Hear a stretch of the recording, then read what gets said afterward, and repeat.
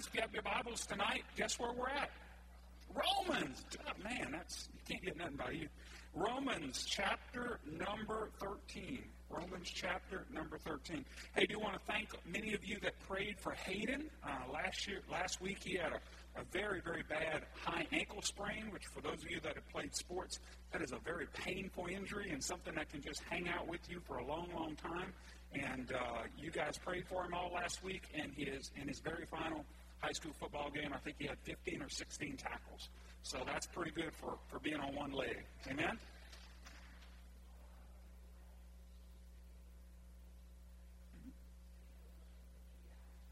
Yeah, absolutely.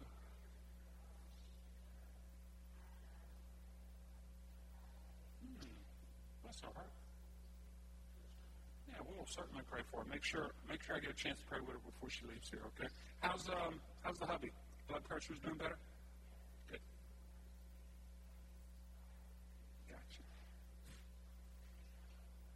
Gotcha. Well, thank you so much, guys, for praying for Hayden. He had a wonderful week, and he's like Landon off to the next sport, you know. And what we're going to do when they're done with sports, Bliss? What are we going to do? Pastor Randy, we'll figure something out, you know. We'll figure something out. So, hey, guys, if you have your Bibles tonight, turn to Romans chapter number 13. Romans chapter number 13. Last week we were talking about some different areas that you and I need to allow the Holy Spirit to speak to our hearts about, just certain areas of how we should treat others. And again, it sounded a whole lot like the core value of loving God and loving people. And this week we're going to continue in kind of that vein, and we're going to talk about how you and I as believers should be acting in light of the times in which we live. Okay? Now, this was written a long, long time ago, but it was true then, and it's even more true today. Okay?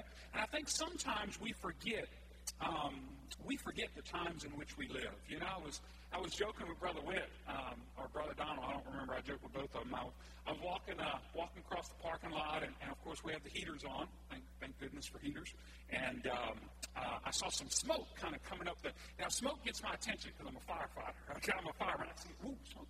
Okay, I was like, oh, heaters. Okay, and it was white smoke, and you know, like some of you in here, you may have grew up Catholic. I grew up Catholic, and how many know that when they choose a pope, there's different color smoke that comes out. Like white smoke means they got a new pope, and I'm like, ooh, Whit, we got a new pope. Okay, and it was a joke, of course. Okay, you know, no offense if you're watching my Facebook, but don't take yourself so seriously. But you know, I was like, hey, new pope, and Brother Whit was telling me, yeah, this is possibly the last pope. I was like, how do they know that?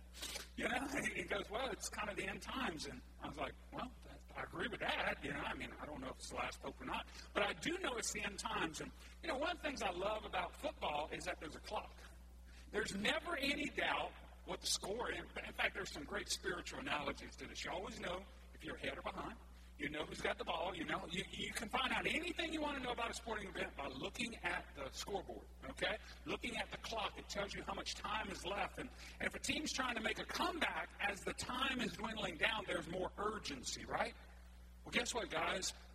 We don't see the clock, but there's a clock, okay? And there should be a sense of urgency for you and I as believers in these last days. Urgency to pray.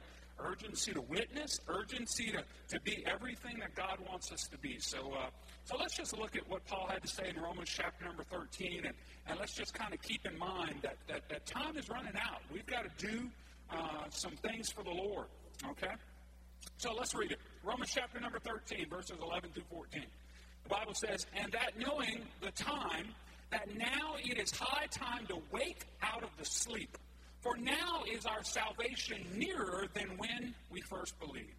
The night is far spent, the day is at hand. Let us therefore cast off the works of darkness. Let us put on the armor of light. Let us walk honestly as in the day, not in rioting and drunkenness, not in chambering and wantonness, not in strife and envying. But put ye on the Lord Jesus Christ, and make not provision for the flesh to fulfill the lusts thereof. You know what, guys? Not very many verses here, but there's a lot of meat where Paul is telling us how we should live in light of the times in which we live. So let's just pray today and give the Holy Spirit permission to search our hearts And if there's anything that he would convict you of today, act upon it. You know, so many times we mix up, we don't know the difference, rather, between conviction and condemnation. The Bible tells us in Romans 8:1, there's what? Therefore now no condemnation to those that are in Christ Jesus. Now sometimes they feel the same. Condemnation, conviction sometimes feel the same, but they have two very different ways to respond. Condemnation makes you want to quit. Makes you want to throw in the towel. I can't do this, you know, and those are lies from the enemy. Conviction comes from the Holy Spirit. He wants you to change. Amen? The Bible tells us if we confess our sins, he's faithful and just to forgive us and cleanse us from all unrighteousness. So today, let's just allow the Holy Spirit to search our hearts and bring conviction if necessary, and then allow him to cleanse our unrighteousness with the righteousness that is found in Christ Jesus. Amen? Let's pray. Lord, we thank you right now for your presence. I thank you, Holy Spirit, that as I'm teaching the word today, God, you're going to speak to our hearts, and you're going to show us exactly what we should do and what we shouldn't do. And I just ask right now, Lord God, would we realize, Lord, everything that has needed to be done for us to be righteous has already been done at Calvary. And Lord, it's not about self-righteousness today. It's about putting on the righteousness of Christ Jesus. I pray today, Lord God, that you would help us to do that very thing. It's in Jesus' name I pray. And everybody would say, amen. Amen. You know what? There's kind of four pictures that we're going to look at today. And these four pictures are kind of given in this passage. And there's a picture number one, the difference between sleeping and awaking. Okay? There's a difference also between darkness and light. The difference between walking straight and walking crooked. And then, of course, clothing, putting on Christ as opposed to putting on the flesh. So that's kind of the breakdown for our study today. So let's get started in verse number 11. The first thing that Paul says is you and I as believers need to know what time it is. You know what time it is. You know, just a couple weeks ago we had a time change again, and I hate those things. I really do. Now, this is the one I prefer over the other one. Why? Because I got an extra hour of sleep, okay? The one that happens in the spring, I don't know who came up with that idea. Okay? But here's the problem when the time changes. These little smartphones, they change on their own. But how many have other clocks in your house? Okay? The one on your oven, you got to go find the manual to figure it out. Okay? Do you remember back in the days of VCRs? How did you change that thing? I don't know. It just blinked 12 all the time, didn't it? Okay? I mean, some of those times it's kind of hard to figure out your clock. Okay? And if you got a wristwatch, you know, anybody still got one of them old things? How do you figure that out, okay? Once I get it figured out, then I hit the wrong button, Greg, or, you got like 3 seconds to make a decision, okay? And then it goes back. I hate having to change times, and so we understand that. But you know what, guys? You and I as believers need to recognize the season that we're in, the times that we're in. The word that Paul uses here is knowing, which means to make sure that you know. Do not dare miss knowing. The word time means the critical period, the strategic or special period of time. We are in a very strategic time in the world's history. These are the days of grace. These are the days of grace. These are the days when we're seeing God's grace move in some amazing ways. We're still looking to see some great end-time revival. But we're toward the end of the days of grace. Amen? We're kind of coming toward the end. Again, if this was a ball game, we'd have a scoreboard. We'd see what the score is, and we'd see the clock dwindling down. And there needs to be some urgency about what we're doing. What strategic or critical period of time is meant? What is the period of human history that we must not overlook? Paul says it's the day of our salvation. The day which is nearer than when we first believed. The day which is at hand. The day when we shall meet the Lord Jesus Christ face to face. Now, how will we as Christians meet him? Okay? We're hoping to meet him in the air. The next thing that's on the chronological timetable for this world, according to the Bible, is the rapture of the church. What is that? That is the great catching away of you and I as believers. That's what our faith is. Our faith is in this book, according to Thessalonians chapter number 4, that will be taken away, okay? And we'll be with the Lord. Some of us that have died in the faith, or our friends or loved ones that have died in the faith, they'll be taken up first. Then you and I will be taken away. Now, what's going to happen on this earth after the real believers are taken out the way? Thank you, Brother Randy. Ooh, it ain't no place to be. I remember I've done some prison ministry, and at our state penitentiary in Angola, they have some they have some very entertaining shirts, okay? And one of them said, Angola, ain't no place to be. And there's a lot of truth to that, okay? First of all, it's in the middle of nowhere, okay? It's at 20 miles at the end of a one-way road. I mean, literally, if you've ever been there, it's like in a little crook of the Mississippi River, way out there in the middle of nowhere. There's no easy way to get there. It ain't no place you want to be, okay? Well, guess what, guys? Once the rapture happens, this world ain't no place you want to be, okay? Because it's going to be such a difficult time. But you and I, as true believers, don't need to worry about that, okay? But here's what we need to recognize. We need to recognize that we are drawing toward the end of time. Verses 11 and 12, in light of that time, how should we be acting? See, number one, it is time for us to waken out of sleep. Too many believers are slumbering and paying no attention to what is going on in the world. Too many are not watching. Too many are not observing the signs of the times. Too many are complacent and slothful, lazily passing through life with little commitment to serving the Lord. Too few are meeting the needs of those that are suffering and loving God and loving others. It is time to waken out of the sleep. Time to wake up, to be aroused and stirred. It is time to get up and to move and to act. Faith must move us to action, or is it really faith? We must act upon what we believe. If we truly believe that these are the last days, we need to pray like never before. We need to reach out to those that we love like never before. We need to be salt and light. It's time for us to wake up. It's time for the church to wake up. There's so many churches that are sound asleep. It's time for us to wake up. The exhortation by Paul is very, very strong. And there are two reasons for his forcefulness. Number one, our salvation is nearer than when we first believed. Pastor Randy, you've been preaching this glorious gospel for some time now.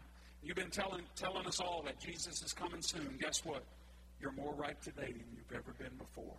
Guys, if it was urgent 20 years ago, how much more urgent should it be today? Amen? Jesus is coming soon. Our salvation is nearer than when we first believed. The word salvation is being used in a future sense, referring to the glorious day when we shall be fully saved. It is the day when our salvation will be consummated. We will be delivered from this present evil world and perfected forever to live in the presence of Almighty God. The point is dramatic. The day is nearer than when we first believed, awakened out of our sleep. Amen? Look at the world situation. Look at yourself. Look at life and all its uncertainties. Look at the signs of the times. The day of salvation, the day of our redemption is nearer than when we first believed. Jesus taught this in Luke chapter number 21, verse number 28. And when these things begin to come to pass, then look up. Lift up your heads, for your redemption draweth nigh. Now, if he said, when these things began, what things was he talking about? Let's look at it together. If you have your Bible, turn with me to Matthew or Luke chapter number 21. Luke chapter number 21, I'm going to look at verses 7 through 27. And this is what precedes verse number 28. Now, 28 says, Jesus said, when these things begin to come to pass, then look up, lift your heads, for your redemption draws nigh. So what was Jesus talking about? Let's read it. Luke chapter number 21, verse number 7. The disciples, they ask him, saying, Master, but when shall these things be? What sign will there be when these things come to pass? They were asking about end-time events. They were asking, Jesus, tell us what it's going to be like in the last days. Here's what Jesus said. He said, take heed that you be not deceived, for many shall come in my name, saying, I am Christ, and the time draweth near. Go you not therewith after them. But when you shall hear of wars and commotions, be not terrified, for these things must first come to pass, and the end is not by and by. Then said he unto them, nation shall rise against nation, kingdom against kingdom, and great earthquakes shall be in divers places, and famines and pestilences, and fearful sights and great signs there shall be from heaven. Guys, we've seen all of that. We've seen all of that. We're seeing all of that. Just put on the evening news. Verse 12, but before all these things, they shall lay their hands on you and persecute you, delivering you up to the synagogues and unto prisons, being brought before kings and rulers for thy name's sake. Look, guys, just because there's not a lot of persecution here in the U.S., there's tremendous persecution against the church around the world.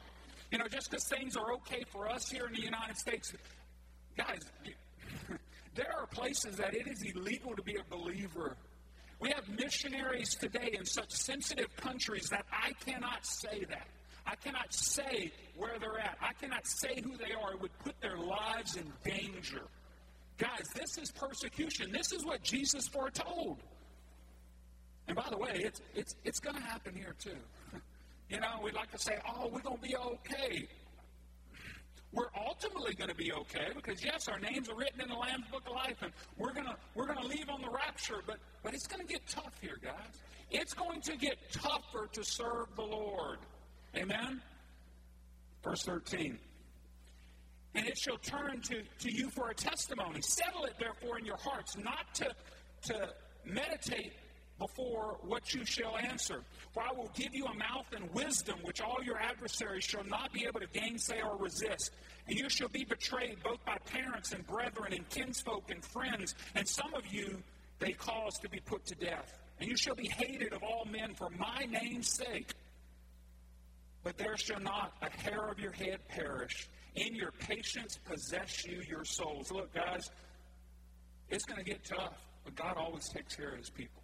Okay? God will take care of you. God is going to take care of his people. He's going to honor faith. He always has. He always will. Verse 20. Again, we're talking about the end times. We're talking about what we're going through today. And when you shall see Jerusalem compassed with armies, then know that the desolation thereof is nigh. Then let them which are in Judah flee to the mountains. Let them which are in the midst of it depart. Let not them that are in the countries enter thereunto. For these are the days of vengeance, that all things may be written, may be fulfilled. But woe unto them that are with child, to them that give suck in those days, for there shall be great distress in the land, and wrath upon this people. And they shall fall by the edge of the sword, and shall be led away captive unto all nations. Jerusalem shall be trodden down of the Gentiles, until the times of the Gentiles be fulfilled. There shall be signs in the sun, and in the moon, and in the stars, and upon the earth distress of nations with perplexity, the sea and the waves rolling, men's hearts failing them for fear, and for looking after those things which are coming on the earth. For the powers of the heavens shall be shaken, and then shall they see the Son of Man coming in a cloud with power and great glory.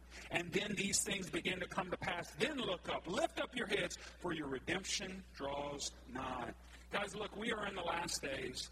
There is nothing left to be fulfilled but for the rapture. There's nothing left. There's nothing left. Now, we don't know the date, okay? It's foolish. In fact, it's non-scriptural to set that date. We just don't know. But we know the times. We know what's supposed to be going on. See, look, guys, you woke up this morning, you're like, ooh, I know the season. It's winter. It's cold. Where's my big coat? Okay? I read something on Facebook today that we Cajuns don't have big coats. We're just wearing our best hoodie and hoping for the best. Okay? That's kind of what I'm doing, okay? All I got is big hunting clothes, okay? And I don't want to walk around looking like that, okay? But if it gets much colder than this, I will. I don't care.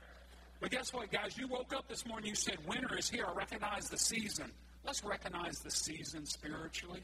Let's recognize that these are the last days, and let's live properly. So how should we live? We'll get to that in just a second. We need to recognize that judgment is at hand. The night is far spent. The day is at hand. What day? The day when we shall meet God face to face, either through death or through the return of the Lord Jesus Christ, the rapture. Time is fleeting, passing ever so rapidly, so prepare. Now, Mark chapter 13, verses 34 through 37 say this: For the Son of Man is like a man taking a far journey, who left his house, gave authority to his servants and to every man his work, and commanded the porter to watch. Watch ye therefore, for you not know when the master of the house cometh, at evening or midnight, or when the cock crows, or in the morning, lest coming suddenly he find you sleeping. And what I say unto you, I say unto all, watch. Watch. 1 Thessalonians 5 and 6, Therefore let us not sleep as do others, but let us watch and be sober. Let's be sober. Guys, let's recognize the season that we're in. Amen? And then how should we live? Verse number 12 through 14 begins to tell us. Let's read it real quick. The night is far spent, the day is at hand. Let us therefore cast off the works of darkness. Let us put on the armor of light. See, guys, it's time for us to cast off the works of darkness and to put on the armor of light. What are the works of darkness, you may ask? These are the works which men do under cover of darkness and want to keep secret. There are sins which men want to keep secret, which they know are not acceptable, which men would know would cause hurt, people are ashamed of, and they know they would do great damage, and sadly, that occurs in the church every day. Look, guys, I'm not going to get into a laundry list of that, but look, if there's any unconfessed, any hidden sin in your life, deal with it. Look, God is gracious. He will deal with that with you if you'll confess it, if you'll give it to Him. Deal with him. Deal with it. John chapter number 3, verses 19 through 20, Jesus said, and this is the condemnation, that light is come into the world, but men love darkness rather than light, because their deeds were evil. For everyone that doeth evil hateth the light, neither cometh to the light, lest his deeds should be reproved. Look, guys, the closer you get to Jesus, the more light there is, the more light to illuminate any dark area, any shadowy area in your life. The closer you get to Jesus, the more righteous you become. The more you recognize how much you need His grace and His mercy. Ephesians chapter number 5, verses 11 and 12. And have no fellowship with the unfruitful works of darkness, but rather reprove them. For it is a shame even to speak of those things which are done of them in secret. You know, yesterday we were talking at our Men at Outpost, and the speaker was just a former pastor, retired as a military colonel. He was also a chaplain, just had some amazing stories. And he said, sadly, God's got some nasty children. He said, there's some humbug that happens in churches. And he was talking about forgiveness. And you know what's ironic, Pastor Randy? I didn't really struggle much with forgiveness before I came to Christ. But once I got in church, I kind of just assumed everybody would just be Christ-like. Yeah, that lasted for about 2 days, okay? I'll never forget. I got saved on a Sunday, and the church had a men's volleyball game on Thursday, okay? And Chantel said, that'd be a good thing for you to go to, okay? Because she'd never been to one. So I go there, and again, I'm a college football player. I'm a little bit competitive, okay? Y'all still know me as a little bit competitive. Well, imagine 26 years ago, I was a lot bit competitive, okay? And I got there, and there was some griping, there was some complaining, and I'm not even going to tell you who the worst was, Brother Moore. Okay? I love you, Pastor. And he would admit it now. He's like, man, I was so ashamed of the way. And I came home and said, you wouldn't believe the way the preacher was acting. And all of a sudden I realized that man, I got to make a choice, okay? I'm going to hang on to that nonsense or I'm going to let it go. It was just a stupid volleyball game, so I let it go. But guess what, guys? I've seen folks in church get their feelings hurt over a lot less than that. Brother Randy, people leave the church because we don't tell them hello. People leave church because we forget their name. Heck, I forget my own name. I call Hunter Hayden and Hayden Hunter. Okay? You think if I can't get their names right, what chance do I have of getting yours right? Look, guys, we got to walk in forgiveness. Look, getting hurt is not optional, but taking offense is a choice. Everybody's going to get hurt in church. You're going to get hurt in life. You're going to get hurt at work. Look, you get hurt at work, but you still go back the next day, don't you? You're a big boy. You put your big pants on. But sometimes at church, we got our feelings hurt, and then we stop coming. Who we hurting? Who we hurting? I was talking to somebody yesterday about forgiveness. And he said, man, I've forgiven this one person, but this other person, I ain't forgiven them yet. I said, how's that working for you? Well, not too good. I said, do you think it's bothering them any? No, but it sure is bothering me. I said, yeah, that's how unforgiveness works. You know what? Unforgiveness and bitterness is like drinking poison, waiting on the other guy to die. You're just killing yourself. Killing yourself. I remember a humorous story one time. There was this old boy that would always point somebody in the finger. He'd poke in their chest. Man, I wouldn't like that, okay? Well, one of the guys showed one of his buddies, he put a bomb on the chest. He said, next time he pokes me in the chest, he got it coming. Really? Really? What sense does that make? Okay? Does that make any sense whatsoever? Hanging on to unforgiveness and bitterness is doing the exact same thing, guys. It's killing you. Stop it. By the way, that ain't in my notes. I just threw it in for somebody. Okay? By the way, here's the thing. Forgiveness is two parts. Number one, a decision, and number two, a process. It starts with a decision, then you have to work through the process. Okay? So that'll help you. Those are some of the, you know why I use that? Because that's so often a secret sin that we all hang on to, and we think it's okay. We think it's okay because the way you were treated.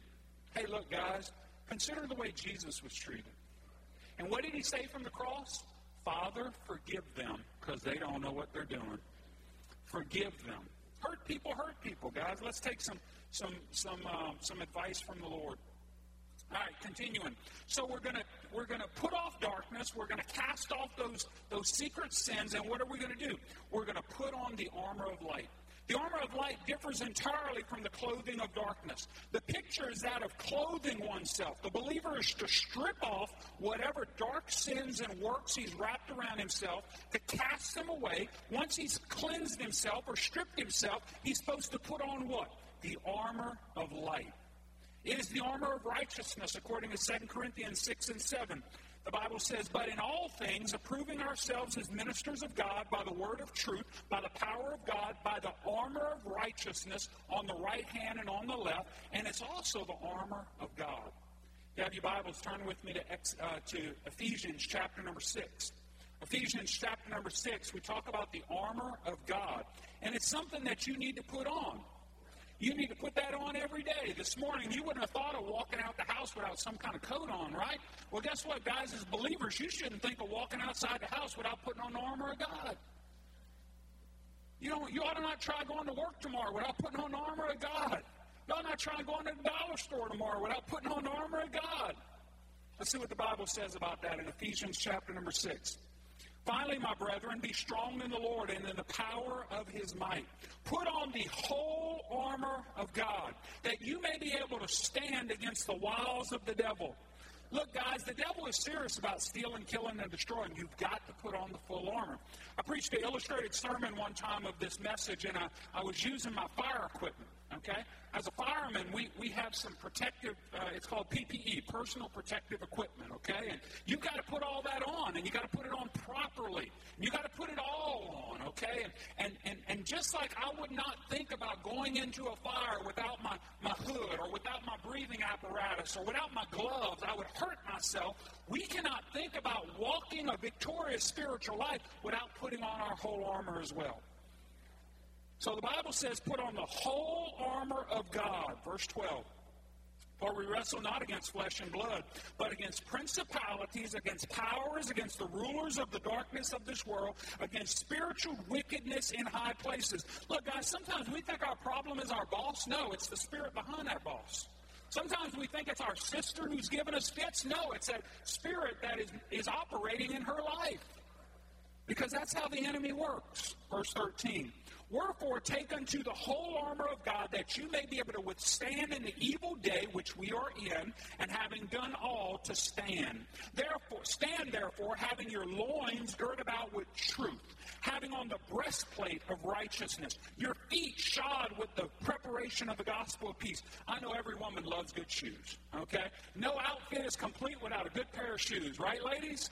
Well, guess what? Your spiritual warfare is not complete without a good pair of shoes.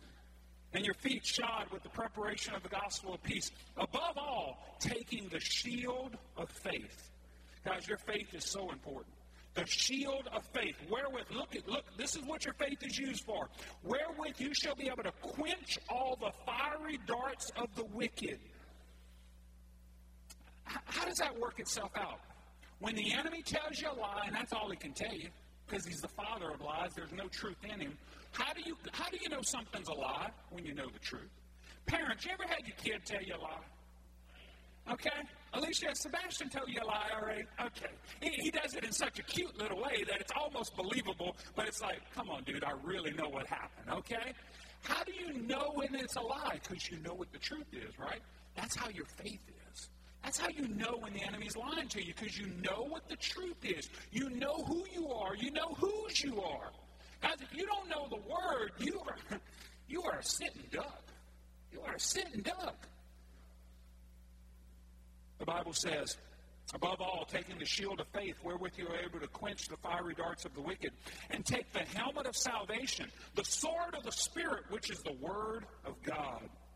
Praying always with all prayer and supplication in the Spirit, watching thereunto all perseverance and supplication for all the saints. And for me, that utterance may be given unto me, that I may open my mouth boldly to make known the mystery of the gospel, for which I am an ambassador in bonds, and therein I may speak boldly as I ought to speak. See, Paul recognized the times in that he lived. He recognized that his time was short. We need to recognize that our time is short as well. Amen? And so that's what we should do. We should deal with any darkness that's in our life, deal with any sin, and put on the full armor of God. Verse 13 begins to tell us some areas that we need to work on. Because, guys, it's time for us to walk straight. It's time for us to walk straight. The word honestly means proper, honorable, decent, noble. Believers are to walk in honesty before God. He is to live a life of honesty, decency, and nobility. He is to live a life of honor and honesty before God. We are to walk in the day, not hiding, not trying to hide anything. Scripture gives us 6 things in particular which the believers are to cast off and turn away from forever. Number 1, rioting. This means reveling, carousing, partying, debauchery, unrestrained revelry, indulgence. The Bible tells us in Galatians 5:19 and 21, now the works of the flesh are manifest, envyings, murders, drunkenness, revelings, all such, of the which I tell you, as I've told you in times past, they which do such things shall not inherit the kingdom of God. Look, guys, I mentioned it on Sunday mornings. If you're in the club on Saturday nights, you're not going to feel comfortable in church on Sunday morning, okay? Now, look, if you were in the club on Sunday night, I want you in church on Sunday morning, but sooner or later, something's going to have to give, okay? Sooner or later, you have to realize that old life ain't working for you. Kind of like I told my friend who was struggling with unforgiveness. I said, how's that working for you? Okay? Guys, we gotta make sure that we live a different life. We as believers are to live a different life. My wife is saying I'm her favorite preacher. Oh, cool. Number 2, drunkenness. The Bible tells us to take intoxicating drinks or drugs to affect the senses and faculties is wrong. To become intoxicated for the purpose of lust or pleasure, to seek or to be tipsy or intoxicated, to seek to loosen moral restraint for the sake of bodily pleasure, that is something you need to walk away from. Personally, I believe in total abstinence. Because, look, before I came to faith, I partook in that area way too much, and I was less than my best self when I'd have a few drinks, okay? So I want nothing to do with that nonsense, okay? There's debates right there of Christians. Some say it's okay, some say it's not okay. Look, guys, I'm not going to get into that, but how do you become drunk? You start with one, okay? And my problem is I didn't know when to stop. So guess what? For 24 years now, I have not drank alcohol. And I don't plan on changing that. Why? Because that's just a personal stand. And it also lines up with the Word. The Bible tells us in Luke 21 and 34, and take heed to yourselves, lest at any time your hearts be overcharged with surfeiting and drunkenness, the cares of this life, so that day come upon you unawares. 1 Corinthians 6, 10 through 11. Nor thieves, nor covetous, nor drunkards, nor revelers, nor extortioners shall inherit the kingdom of God. And such were some of you, but you are washed, you are sanctified, you are justified in the name of the Lord Jesus by the Spirit of God. Look, guys, there's nothing in that old life that I miss. There's really nothing. For the last 25 years, I've been living my best life, and so have you. Don't believe the enemy's lies when he says, boy, you're missing out. You're like the children of Israel. They wanted to go back to Egypt. You know what? It only took a few days to get them out of Egypt, but it took 40 years to get Egypt out of them. Look, guys, as we draw closer to God, we need to realize that old life was just foolishness. We want nothing to do with that. He continues to tell us some things that we should avoid. Chambering. What does that mean? It's talking about sexual immorality, adultery, fornication. We talked about that last week. We need to flee those things. Number 4, wantonness. Again, sensuality, running wild, debauchery, homosexuality. All those things are wrong. It is excess lust, unbridled lust that consumes one's thoughts and behavior. Look, guys, your thoughts are so vitally important. That's why the Bible tells us to take every thought captive, because every action starts with a thought. Every action, both good and bad. Okay? When we have a missionary comes and I say, we're going to receive an offering for a missionary, you have a thought. Hey, I'm going to give him that offering. Now, that's a good thought. That's one you should act upon, okay? But guess what? There's times in our week we have bad thoughts. Like, well, I'm going to call that person, give them a piece of my mind. Okay, don't do that. Don't do that. Because, look, you make that phone call, you're going to have to make another phone call, okay? Because you're going to have to apologize, because that ain't the way you should do things, okay? Look, guys, we need to allow the Holy Spirit to be our guide. Amen? And we shouldn't act like that. Now, look, most church people are pretty good at the first four, okay? But I think that's why God included the last two, just to make sure we don't get too pious about everything, okay? Because the next thing he talks about is strife. Strife.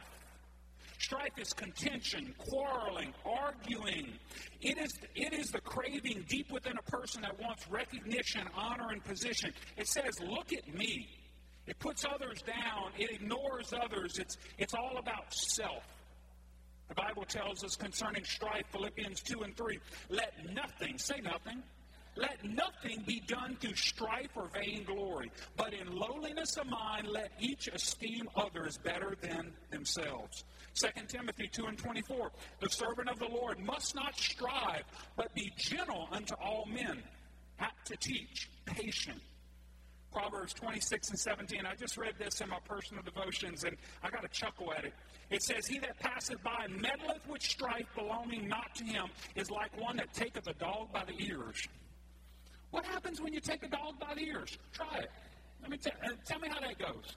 Okay? I wouldn't do that. Okay? There's certain things you don't do. You don't pull a cat by the tail. Although I've been guilty a few times. Sister Garland's not here, so I don't feel condemned. Okay? I pulled a cat by the tail. I think it's like God gave him a handle. Okay? Come here, Simba. Okay? But you don't grab a dog by his ears. They don't like that. Okay? They don't like that. You grab a dog by his ears, you might just get bit. Look, guys, strife is something that we don't want nothing to do with. Look what James said. Here's the problem with strife. And look, guys, I've been in church a long time, and I've seen strife shipwreck the plans of God time and time again. Because we forget that it's just not strife that we're dealing with. James 3 and 16 says this. 3 and 16. For where envy and strife is, there is confusion and every evil work. Strife is the open door that the devil walks in through and causes all kind of hell in your life. Guys, we got to deal with strife. We got to deal with problems. We got to deal with contentions. Sometimes the answer is pretty easy. Proverbs 22:10 says that when you deal with the contentious person, strife ends. Sometimes you're that contentious person. Sometimes others are that contentious person. Deal with strife, because if not, it's going to cost you. And then finally, he talks about envying. Envying means jealousy that begrudges others. It looks upon the position, recognition, and success of others with a jealous eye. The Bible tells us, 1 Corinthians 13 and 4, charity or love is long-suffering, kind. Charity envieth not, doesn't vaunt itself up, is not puffed up.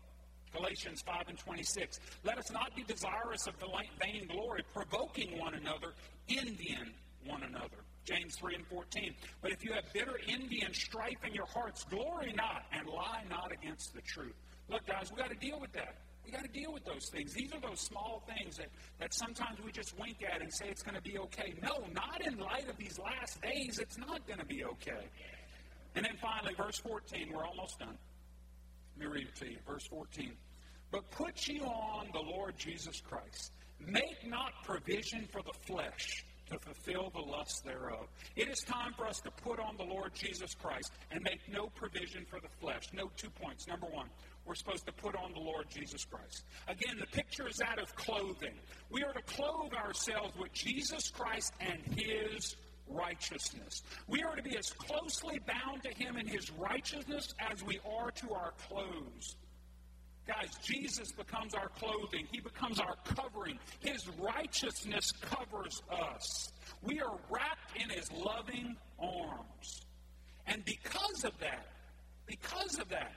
we don't do things that he wouldn't do. We don't say things that he wouldn't say. We don't look upon things he wouldn't look at. We don't act like he wouldn't act. Guys, when you get close to the Lord Jesus Christ, when you cover yourself with his righteousness, you start becoming righteous. See, look, here's the problem, guys. So many times we think righteousness is about self-righteousness. We think it's about stuff that we do. Righteousness has nothing to do about what you do. It has everything about who you are. We are clothed in the righteousness of Christ. Last night in our men's outpost, the speaker did a wonderful job of teaching on that. He said it was a paradigm shift in his thinking when he realized that righteousness wasn't the things I do.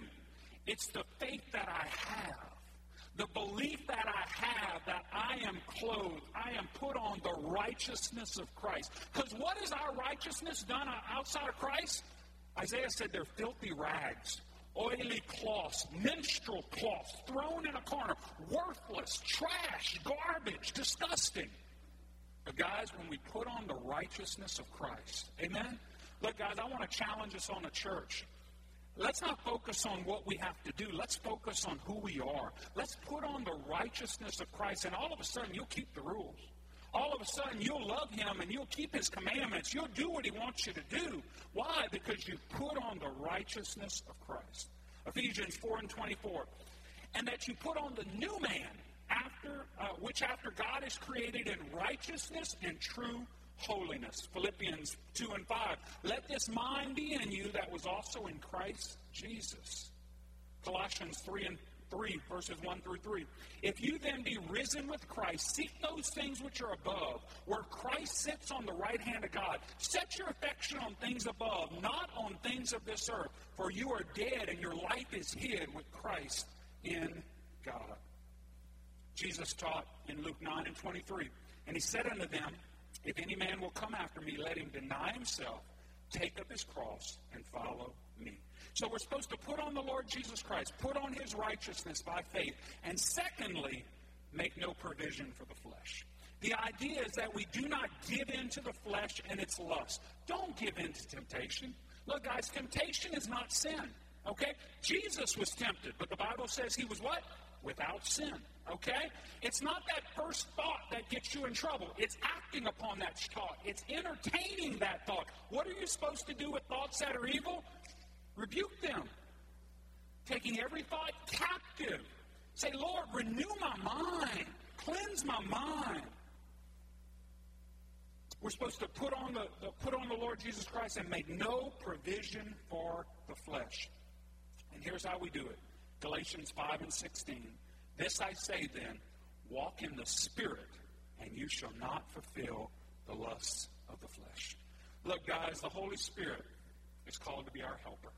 He wants to help you be righteous. He wants you to help you put on the righteousness of Christ. He wants you to help make good decisions. He wants to help you.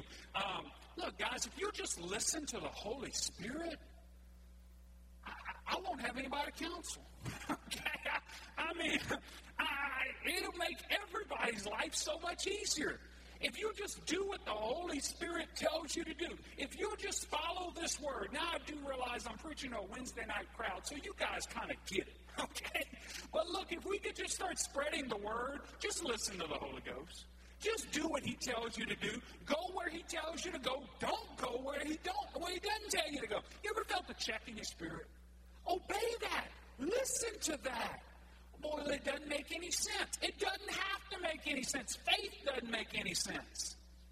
But I walk by faith. Amen? So I just want to challenge you guys. There's some do's and don'ts, and we can get hung up in all the do's and don'ts, but let's not do that. Let's focus on putting on the righteousness of Christ and allowing the Holy Spirit to fill us and to help us walk this thing out. Amen? With every head bowed and every eye closed. Guys, I would just want to challenge you. I talked about the power of the Holy Spirit, and I'd just like for us to give the Holy Spirit an opportunity to search our hearts. You know what, every now and then, on a regular basis, I'll just start my prayer time saying, Lord, search my heart. Lord, Forgive me of anything that I've done, anything that I failed to do. Lord, forgive me for improper motives. Forgive me for thinking wrong things. Forgive me, Lord, for not dealing with things as quickly as I should. So I'm going to ask you right now for just the next couple moments to just give the Holy Spirit permission to search your heart. Lord, I just ask right now, Lord God, that you would just throw on the floodlights of our heart, of our mind. Lord, thank you, Lord, for your grace and your mercy. Thank you, Lord, that you've made provision for us, God, to be righteous. And righteous has nothing to do with what we do. Righteous has everything to be with who we know. God, I thank you right now that we know you. We know Jesus. And because of that, we put our faith in him, that we are now clothed with the righteousness of Christ. God, we're not trying to be righteous by what we do. We're righteous so we do what we do. And I pray right now, Lord God, that you would touch people's hearts. And Holy Spirit, if there's anything that we need to change right now, we confess it. The Bible tells us, 1 John 1:9, if we confess our sins, he is faithful and just to cleanse us and forgive us from all unrighteousness. So right now, right where you're at, if there's anything you know that is between you and the Lord, if there's any unconfessed sin in your life, deal with it right now. Just say, Lord, forgive me. Forgive me for unforgiveness. Forgive me for bitterness. Forgive me for stinking thinking. Forgive me for just having a bad day. Forgive me for maybe saying what I shouldn't have said or doing what I shouldn't have done. Lord, I pray right now, Lord God, that your grace and your mercy would just cover all that stuff. And Lord, we would just realize, Lord God, that we are the righteousness of God in Christ Jesus. Lord, let us realize just for a moment who we are. Who we are, Lord. God, we are the righteousness of Christ, righteousness of God in Christ Jesus. Thank you for faith. Thank you for moving in our lives. Thank you, Lord God, for speaking to us and speaking through us. Thank you, Lord God, for reminding us that these are the last days, that time is very, very short, and we should live lives that bring glory and honor unto you. Lord, touch this congregation. Touch those watching via Facebook. Bless this church and help us to continue to be a blessing in our community. It's in Jesus Christ's name I pray. And everybody would say, amen and amen. Hey, look, guys, I realize that was a very abbreviated altar time, prayer time. In your private prayer time, give the Holy Spirit even more permission. Amen? You might even want to get a list. Look, last night at Men at the Outpost, sometimes you just maybe need to create a list of forgiveness. People you need to forgive. Oh, I don't need to forgive nobody. Okay, ask the Holy Spirit that question. Holy Ghost, is there anybody I need to forgive? I would recommend you have a pen and pad available. Okay? Because all of a sudden you think you're good, and the Holy Spirit thinks differently. By the way, he's right, you're wrong. Okay? Write those things and deal with it. Because look, guys, there's nothing like walking in the righteousness of Christ. Let nothing come between that. Amen?